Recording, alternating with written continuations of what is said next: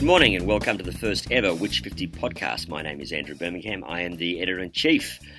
Today we are looking at the issue of brand safety. So the good news is that your advertising has been appearing on neo-Nazi websites, and the really good news is that your affiliate dollars have been funding those same sites. What do you do? Who is responsible? And what happens next? Today we are joined in the studio by Ben Sharp, who is the Vice President and Managing Director of AdRoll in Asia Pacific, Imran Masood, who is the Country Manager for Sizmek, Leah Daly, who is the founder of Cherry Media, and James Diamond, who is the Managing Director for Integral Ad Science in Australia and New Zealand. Before I go to the panel, I want to have a chat to Jodie Sangster, who is the CEO of ADMA in Australia. Our podcasts are part of the ADMA Brightest Minds series, where we bring together the marketing, media and advertising and analytics leaders in the country. We asked Jodie who is responsible ultimately for the issue of brand safety. So ultimately, the issue of brand safety sits with brand and the brand manager. I mean, it's their brand, they're responsible for it, and they've got to take every reasonable step that they can to make sure that their advertising is appearing in a place that's appropriate and acceptable in the context of their brand. So ultimately, it does sit with them. That said, I mean, you have to have trusted relationships in marketing because it's not possible for one person to do everything, and that's why you have a trusted agency partner. So there does need to be a clear there does need to be the ability for a brand manager to have their trusted agency partner and have such a relationship with them that they understand that the agency is taking on that part of the responsibility for them, and that there are guidelines in place as to how their advertising is going to be managed and where it's going to appear and how they're going to do that. So that is important, and I don't think we can get away from that relationship. But the brand manager can't step back at that point and say, well, that's now just over to them and I'm not going to check in, because they should be checking in on a very regular basis as to where their ads are appearing, what's happening with their advertising, has there been any feedback on it, etc., etc. So asking the right questions of their agencies so that they are keeping a check on what's happening and not just handing it over kind of carte blanche. With regard to handing it over to the machine, look, I think this is where we've seen a number of problems recently, and this was always going to be the case. I think as new technologies emerge, it takes a little while for them for us to understand what they're good at, what the limitations are, and then kind of improve them for future. So I think there was always going to be a challenge here that this was going to happen. For the Which 50 and AdMA podcast today, we're looking at the issue of brand safety and some of the wider issues around programmatic. My name is Andrew Birmingham and I'm the Editor-in-Chief of Which 50. Joining me today, I've got Ben Sharp from AdRoll, James Diamond from Integral Ad Science, Imran Masood from Sizmek, and Leah Daly from Cherry Media Group. So thank you all for coming. Thank you. Thank you. In recent weeks, we've seen some really interesting reporting around some of the issues that Google has faced on YouTube around the issue of brand safety, and in particular, the problem with brands finding their ads turning up on websites and in environments where they probably didn't want them to be. And not just the fact that the brand is turning up there, but in fact their affiliate marketing dollars are actually going in to fund some of these sites. It's been a pretty serious issue for the Google folk. The kind of figure that's in the market at the moment is that Google could stand to lose up to $750 million in ad revenue as a result. Personally, I don't believe it. I think most of it will come back, but I think it's pretty painful for them. And it's clear from talking to the local people that in fact they are actually getting quite a shellacking over it at the moment. But it does raise a really interesting issue for me, which is how much responsibility do the brands themselves carry to ensure brand safety in a programmatic environment? And what can they reasonably expect their agencies to manage and for the machines to manage? And that's going to lead into the wider question of have we let programmatic get away from us? But Ben, I might just start with you because we were chatting about this before. That question of where does responsibility lie? Maybe you can kick us off with that. Sure. You mentioned before that responsibility could lie with the marketer, which as a tech platform, I would love to absolve ourselves of responsibility, but that's not the case. Now, I do think that marketers need to have a high degree of responsibility for where they decide to place their media. And if brands decide to go with the cheapest possible source of media, then they're probably going to receive crap placement of ads. So that brand owners need to be responsible for where they place their ads. But equally so, if they go and work with a supplier that's then sold them on the benefits and safeguards that they've got in place, and that supplier, through a combination of factors that is inherent in the world of programmatic advertising, means that those ads have appeared in unsavoury places, then the responsibility then starts to shift to the supplier platform. Now, I think many of us, in fact, probably all of us who are reputable vendors in the technology space, have lots of safeguards in place to ensure that we don't serve ads in unsafe environments, and we use third-party verification tools such as Integral Ad Science to avoid that from happening. So there's got to be multiple layers of control, and I think that there's definitely responsibility on the brand owner, equally with the supplier that they happen to be working with at that time. If I build on Sharpie's point there, I think the key thing is there's technology solutions that are available. I think the brand needs to take responsibility for ensuring that those solutions are in place. Because increasingly what we see is, whilst the technology is available, the adoption rate is sometimes low. Some agencies have almost no clients running brand safety solutions at all, whereas others have it deployed across the majority of their campaigns. So I think that some of these brands are worth upwards of $10 billion in brand value, and they're putting that against content that can be, one, really damaging for that brand, and two, it just doesn't perform well. It doesn't put people in the right frame of mind to connect with that brand.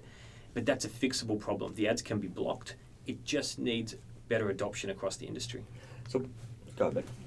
I think this opens a point around education, which is critical. And we've spoken about education a lot at the IAB, which is to basically say, how can you pass responsibility on to an agency or a brand owner if they actually don't know the issues or how to solve for some of those issues as well?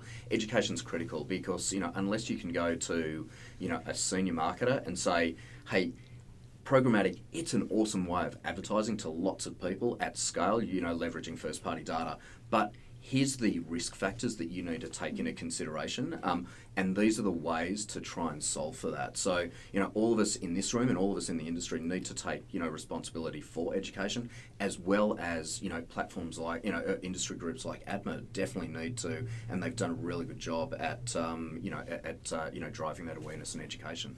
I think you're spot on, Ben. I think from an agency point of view, we need to we're at the coalface of the client and the publisher, the programmatic publisher. So we need to ask those questions on behalf of our client. So it is, I think it's twofold. I think it's a publisher responsibility and the agency responsibility. We need to have that conversation, and the clients don't really know what questions to ask, so we have to ask them on their behalf. And ultimately though, if you're a brand manager and your ad turns up on a neo-Nazi website and your affiliate dollars go into funding that site, assuming that's inconsistent with your brand values, can you really palm off the responsibility for that final placement, to the agency? Ultimately, don't you as the brand manager own the brand and own everything that goes on with the brand? I think it's the responsibility of both the agency and the brand manager. But I mean, if you look at the state of the industry right now, not being to I suppose prove the point that it can be quite overwhelming. There's over 2 million websites currently in the industry that can be ad funded. Yeah. Right. So in that space, for an advertiser to try and understand that and identify what the right media is to purchase, this is the value of programmatic. Is that we can access that scale, we can overlay different technologies that can identify safe environments, viewable environments, track against fraud, etc., and make a decision on the right space to invest. I've just forgotten my train of thought, so we might have to go and post-production. The other thing I wanted to add to that, and we spoke about who has responsibility, and we've spoken about the marketer, we've spoken about maybe the agency, and in part the tech platform, but the core destination for every single ad is some kind of publishing platform, whether that's a social platform or a high quality style of publishing platform.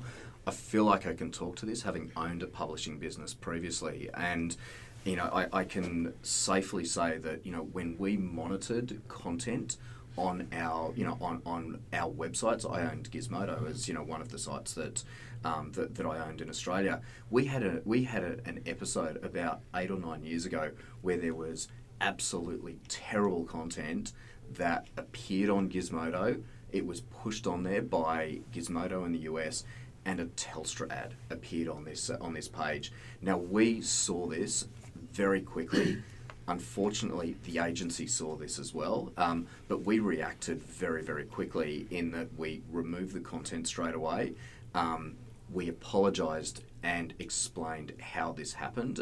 You couldn't hide behind the fact that this content had appeared, or that an ad had appeared on this content, and then we started to put safeguards in place to ensure that we did not publish this type of content again. So I think when you look at publishing platforms, the site owner equally needs to take some kind of responsibility for the content that they're displaying. And there is a bunch of content out there that it's non-negotiable. It should not appear online. And if it does, and there are so many ways in which content can appear online, but there needs to be the right safeguards in place so that whether it's terrorism related, neo-Nazi, other forms of content like this stuff, there should never be ads against it. I think I agree with a lot of what Ben said there. Some of the content is very black and white. People don't want to advertise on it. Some of it's grey. So if you take, for example, a story about alcohol, it could be the top 10 pubs in Sydney. That might be a really good place for, a beer brand to appear, but maybe not a good place for Disney to appear. Or maybe the state government Don't Drink and Drive campaign might not want to be against content promoting the consumption of alcohol, as an example. So there's some really clear-cut cases. Terrorism is often a good example. But you get into some things, for example, sexual health. Some clients won't want to be against it. Then you'll have others that actually that's exactly the type of content that they want to be next to. Yep. But that's a really good point, because that's where programmatic has such control. And we were sort of talking about this over email, Andrew. And I was sort of saying, look, I'm a big fan of programmatic. So, when we do this podcast, you've got to know that, because I'm not really going to say much negative about it. And my background is traditional media. So I'd like to talk about that in a minute. But just to address that, we actually have such control that, that we can exclude things like topic exclusions and site category exclusions as well, to maintain that client's brand equity, if you like to call it that. Imran, what do you think in relation to that from an AdRoll perspective? From a Sizmek perspective? Sorry. I kind of think that prevention is better than cure, and a lot of the space that we've the investment's been in around verification, viewability, brand safety has been in the post-buy space. So I do feel it's a really great opportunity for marketers to look at pre-bid solutions and actually prevent the purchase of those impressions, as opposed to reporting on it and then acting later. So I think from the types of targeting that you've discussed in the set of campaigns, pre-bid is actually is the perfect starting ground to address that space. I certainly agree pre-bid's really useful in stripping out some really bad content.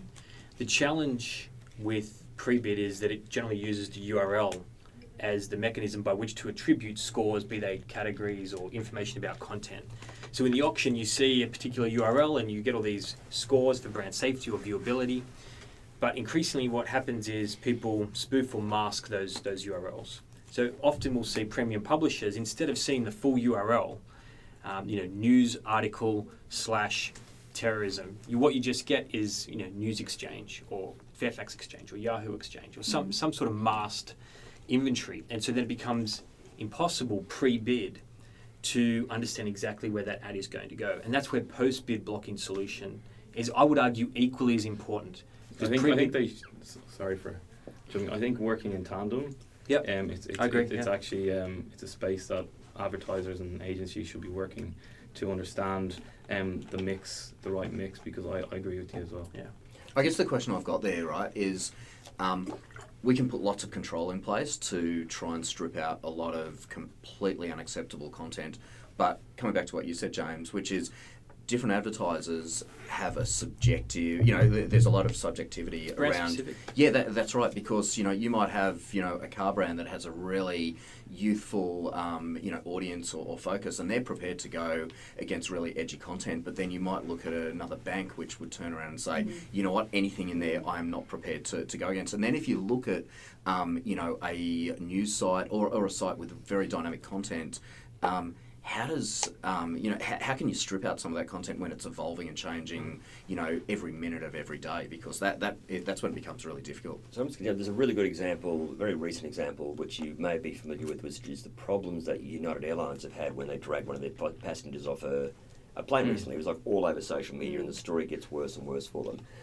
Is the technology at the stage now where United can say, God, whatever you do, don't serve an ad against any one of those stories anywhere in the world? Or is that just something they have to live with? I think they could. The easiest thing for them to do is just to turn off ads for 24 hours. But if they want to try and avoid particular content areas, they should be able to work with a platform that can say, we don't want to go in general news, or we don't want to go in news which has an airline tag. But then there's always going to be masked sites and a whole range of other things that are going to reference that content. It's impossible to avoid a lot of that. I think it is impossible. Yeah. And Ben, would you say that you've got to look at the pros and cons for each brand, and that's a really good example. But if turning it off for 24 hours, is that really going to solve the problem? It's not, and it really never is. Because you've got to look at it at the point that, as you brought up, Imran, it's all about scale. So we're always going to have that problem. But I think with your 2 million websites and with, trying to get that scale, and the pros being the amazing targeting capabilities of a programmatic, brands are never going to, what do they want? Do they want the scale and the targeting capabilities and that, that less than probably 0.5% risk when they begin and finish a programmatic campaign? Yeah. I mean, what would be the stats, in a brand like that, having those sort of problems? Well, if they turn their advertising off for 24 hours, you would typically think that they, because of their scale, they would have an immediate drop in sales. They would know how many sales that they would be driving every single day, how many of those are incremental, irrespective of whether they are advertising or not, but what do they miss out on? Now, That's right. It could be a really interesting right. test case for someone like United because they're so massive.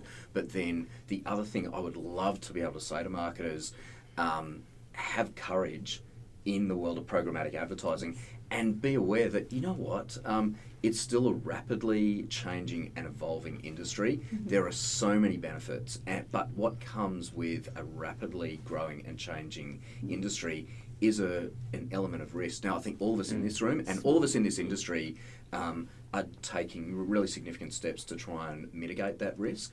But it falls through the cracks, and unfortunately, like the Google examples over the past 2 and 3 weeks, there's been some terrible, content that ads have appeared on. At the end of the day, the scale, the number of times that ads have appeared on that content is really, really small. I think the stat on the Ida Buttrose content, it was like there was 1 or 2 ads that appeared on that, on that content, and it just so happened that a journo or someone saw it and took a screen grab. So it doesn't mean that it's acceptable, but we're talking about a very, very small scale of usage here. Okay, so do what you said, just to move on to the next point, which is I want to look at have the experiences of the last few weeks, have they exposed a structural weakness of where programmatic's arrived at? And I take your point, we're never going back to a pre-programmatic world, and we probably never want to go back to that world. But are we arriving at a stage where almost the technology's almost got too far ahead of us, that it's got beyond what we're able to manage at the moment? Not at all. I think I think the technology in programmatic advertising is delivering scale. There is demand from advertisers to be able to run highly effective marketing campaigns. There's a shift of investment into further into ad tech and martech, and as a result, you've got platforms and supply sources continuing to evolve their product. So the technology has not got away from marketers, but I think coming back to something that we mentioned earlier, the education is not keeping up in many cases with where the technology can go. So one of the stats, for instance, when I was doing research on this topic, there was a stat out of the US where by 2025 the amount of ad fraud in the world will be $50 billion. It'll be the second largest criminal enterprise in the world, unless it probably won't be because things will change. Yeah. But what is it? To me, that does suggest that we have a pretty significant issue. It's the point that you're making that this is largely an education issue. It's about the capacity of the brands to actually utilise the technology that they've got. Is that the point that you're making? Listen, I think so. I would question very closely whether ad fraud becomes such a big industry. And I think you referenced that in your opening. Yep. But listen, if you look at digital advertising and the world of the internet, if we rewind 20 odd years, what was it built on? It was built on porn and gambling, two really edgy industries. Now, gambling is a highly regulated industry, and it does advertise online, and they benefit very much so from advertising online and also what they can place in terms of content. Porn as well is another area. It's at the extreme edge of what is acceptable or unacceptable as well. Now, I think if you rewind 20 years and you had that, started to have that conversation, you'd freak a whole bunch of people out. But the reality of where things have gone is that there is so much control on a bunch of these industries, and I think it'll be the same when it comes to brand fraud. As there's going to be further safeguards built probably in the next week, next month, next year. I think all these problems are fixable problems. So on the brand safety front, and the airline example you gave, I feel like that's a solvable problem. That if they have brand safety solutions deployed, they don't need to pull campaigns. I acknowledge that sometimes may be necessary, but 24 hours later, that campaign goes live and that page is still there. And so what they really need is a solution that can always block ads from inappropriate pages, either because it's a bad category from a violence or adult content perspective, or because there's words on there that indicate that this is about that particular brand, and they don't want to be associated with that content. Just on it, I think that's where we miss the scale, though. If we're going to drop, say, your news publishers, say, your News Digital, your Fairfax Digital that are publishing, and usually, up there with the first publishers in Australia to publish those news stories, and we're taking away that ad exchange from that client's programmatic repertoire, then that's going to have an effect on its scale. I think if you take a domain out, it does. But I would argue that the good brand safety solutions are at a page level. So you mentioned Fairfax, you might have a Fairfax story that is violent. We would never advocate pulling Fairfax.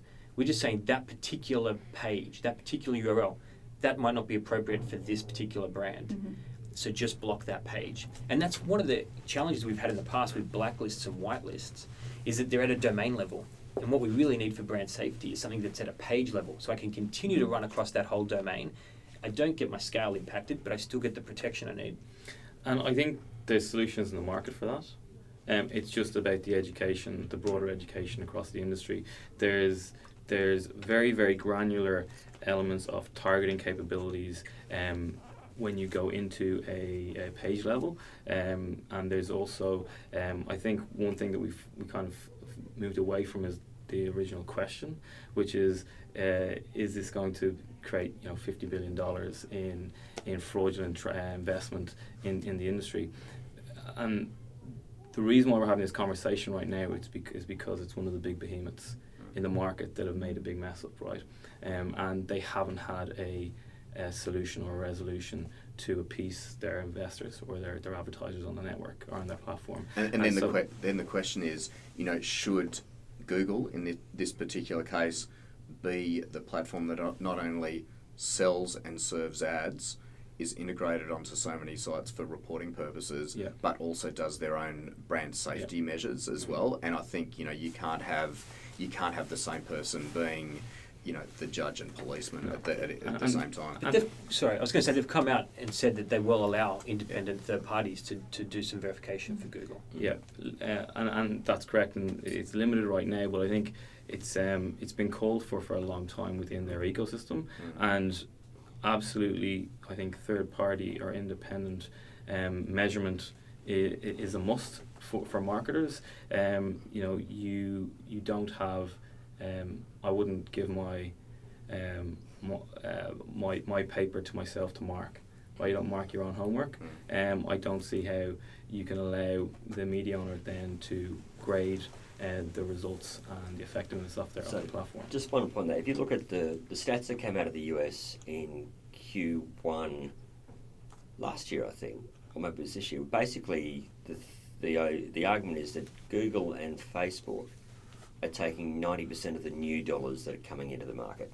Okay, so the question is, at what point does their market? Yes, they can allow 3 people to come and independently verify what's going on, but do they have sufficient market power to say to those 3 providers, "Well, you can measure this, but you can't measure this. We'll agree to a point." Like, is there a point at which these guys now have too much market power, and how do you solve for a problem like that? Well, I think it comes back to then brand power, right? Like what we've seen over the last couple of weeks is the P&Gs of the world, the Vodafones of the world, etc., the agencies of the world saying, you need to get your backyard in order. You need to open it up for a third-party measurement, because there is a massive trust issue here, right? And once you break the trust, it takes a long time to rebuild that. And I think in the businesses we all work in, a lot of what we do being third parties is about building independent measurement and trust with customers. So for the Google business, and I think for Facebook, both have had negative press over the last probably 6 to 8 months. It's about the brands making a stance, and the rest of the industry helping educate them on how we can do things better. Okay. Haven't the brands or agencies in some cases been at fault here because they've gone into commercial deals with Google? Yep. Google have incentivized them to spend the most amount of money with them across a whole range of products. So Google say, come and buy ads from us, buy Google 360, we're going to give you full analytics reporting. Don't worry, we're going to make sure that we, have brand safety baked into our product, and here's the other elements of our, suite of products that we want you to buy from. So a brand or an agency is financially incentivized to invest as much as possible with Google and Google exclusively, which then limits transparency and maybe control and third-party verification across the platform. Google hasn't, up until this point in the past 3 weeks, actually had a large range of advertisers and maybe agencies turn around and say, hey, we're actually really concerned about you guys, and I think, the knee-jerk reaction in the past couple of weeks, I think it's a good thing, because if it prompts change for Google, then that's great. Now, I have no issue with Google and Facebook attracting a large proportion of spend if they've got a great product as a destination for media dollars. Now, this stat of 90%, that is not saying that the Google sales team or Facebook sales team is out there speaking to clients and 90% of the dollars that they invest are just going to those 2 platforms. They're landing in Google and Facebook through a range of third parties and that type of stuff. And that's the environment that we all work in.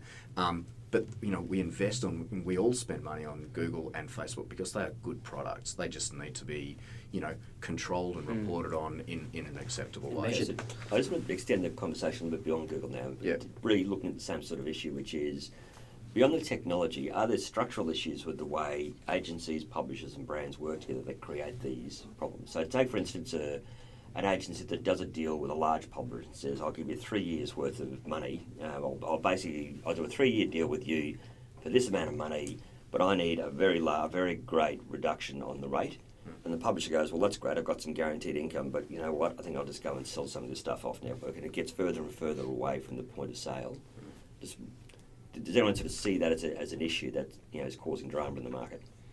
Oh, not particularly, because it's up to the publisher to decide how much inventory they're prepared to commit to a deal like that. Mm-hmm. I can talk to this having done and negotiated deals like this in the past, in a previous publishing business that I own, Allure Media. And I remember going off to a very large agency group in Sydney. They came to us and they said, at the time, we'll invest $1 million with you this year. And we thought, thumbs up, this is awesome. And then the discussion got into how many ads that we would need to commit for that period. And when we did the maths, the amount of inventory that the agency were demanding for that $1 million exceeded the total amount of inventory that we had available over 12 months, like 3 times over. So even though we could have got $1 million in one deal, it actually would have cost us, I can't remember the numbers, $10 million in lost revenue opportunity. Yeah. Do you think that then some publishers who might really want that $1 million deal go and create a whole lot of inventory, bottom of the page, completely out of view, maybe even buy some traffic in order to get the volume up there? Do you think that happens? does happen. It can happen. I think there's many examples of that happening in the past. And I sat on an industry board years ago where we spoke about automatic refresh of pages, ads appearing below the fold. Should you count them and that type of thing. Now, 7 years ago, you actually couldn't measure any of this stuff. It was basically if a page auto refreshed, why did it auto refresh? The publisher was basically saying because we've got dynamic content that now needs to update. You can build a page in Ajax now, so you didn't need to refresh the whole page and refresh the ad. You can just refresh part of the content. So if people are daisy chaining their ads, which is kind of what you're talking about, it's absolutely that's fraud. I think until this scandal with Google, the last 3 weeks, I think viewability in the last probably 2 years has been more of a big discussion with brands than brand safety, to be honest. Brand safety for us as an agency was 5-6 years ago. Not that it doesn't come up, but it's been more the viewability issue. And I think, to address your point about, the inventory being served down and the publishers, they talk about how even programmatic started out as remnant inventory, and it's so much more than that now, isn't it? It's and I don't think it would do the publishers any favour to do that, because they would start gradually getting a bad reputation and losing market share with the programmatic publishers, which make up a big portion of their revenue. I don't know how much, but... I think to that point, that's why we have industry bodies that we regulate off and we build standards off. So part of some of our business, works very closely with the IAB, and we measure and track and report on number of ads within a page, and we look at the standards to allow us to give accurate industry level reporting, and so that kind of I think this space is probably something 6 or 7 years ago. I think we're past that space now in terms of is it ad fraud that there's auto refresh pages, or is it fraudulent actually for a publisher to report on an ad that's been called but not been rendered and actually delivered? That's probably a different question, right? And that's probably where we are right now. Is and that's from all reputable publishers. Like, how are they counting that ad that's being served? Is it that because the standard right now is that it needs to be rendered on screen, whereas it has in the past been just reported that the impression's been served if the ad's been called. So I think Google lost their MRC accreditation for that exact reason. Yeah. Only a few months ago, because it didn't actually require the ad to be downloaded to count as viewable.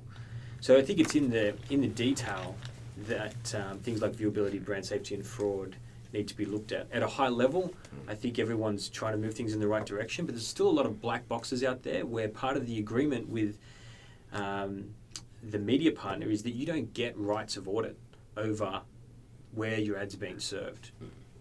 Well, guys, thank you very much for that. It was a very entertaining conversation. I'd like to thank Ben, James, Imran and Leah for coming in today. Thanks, guys.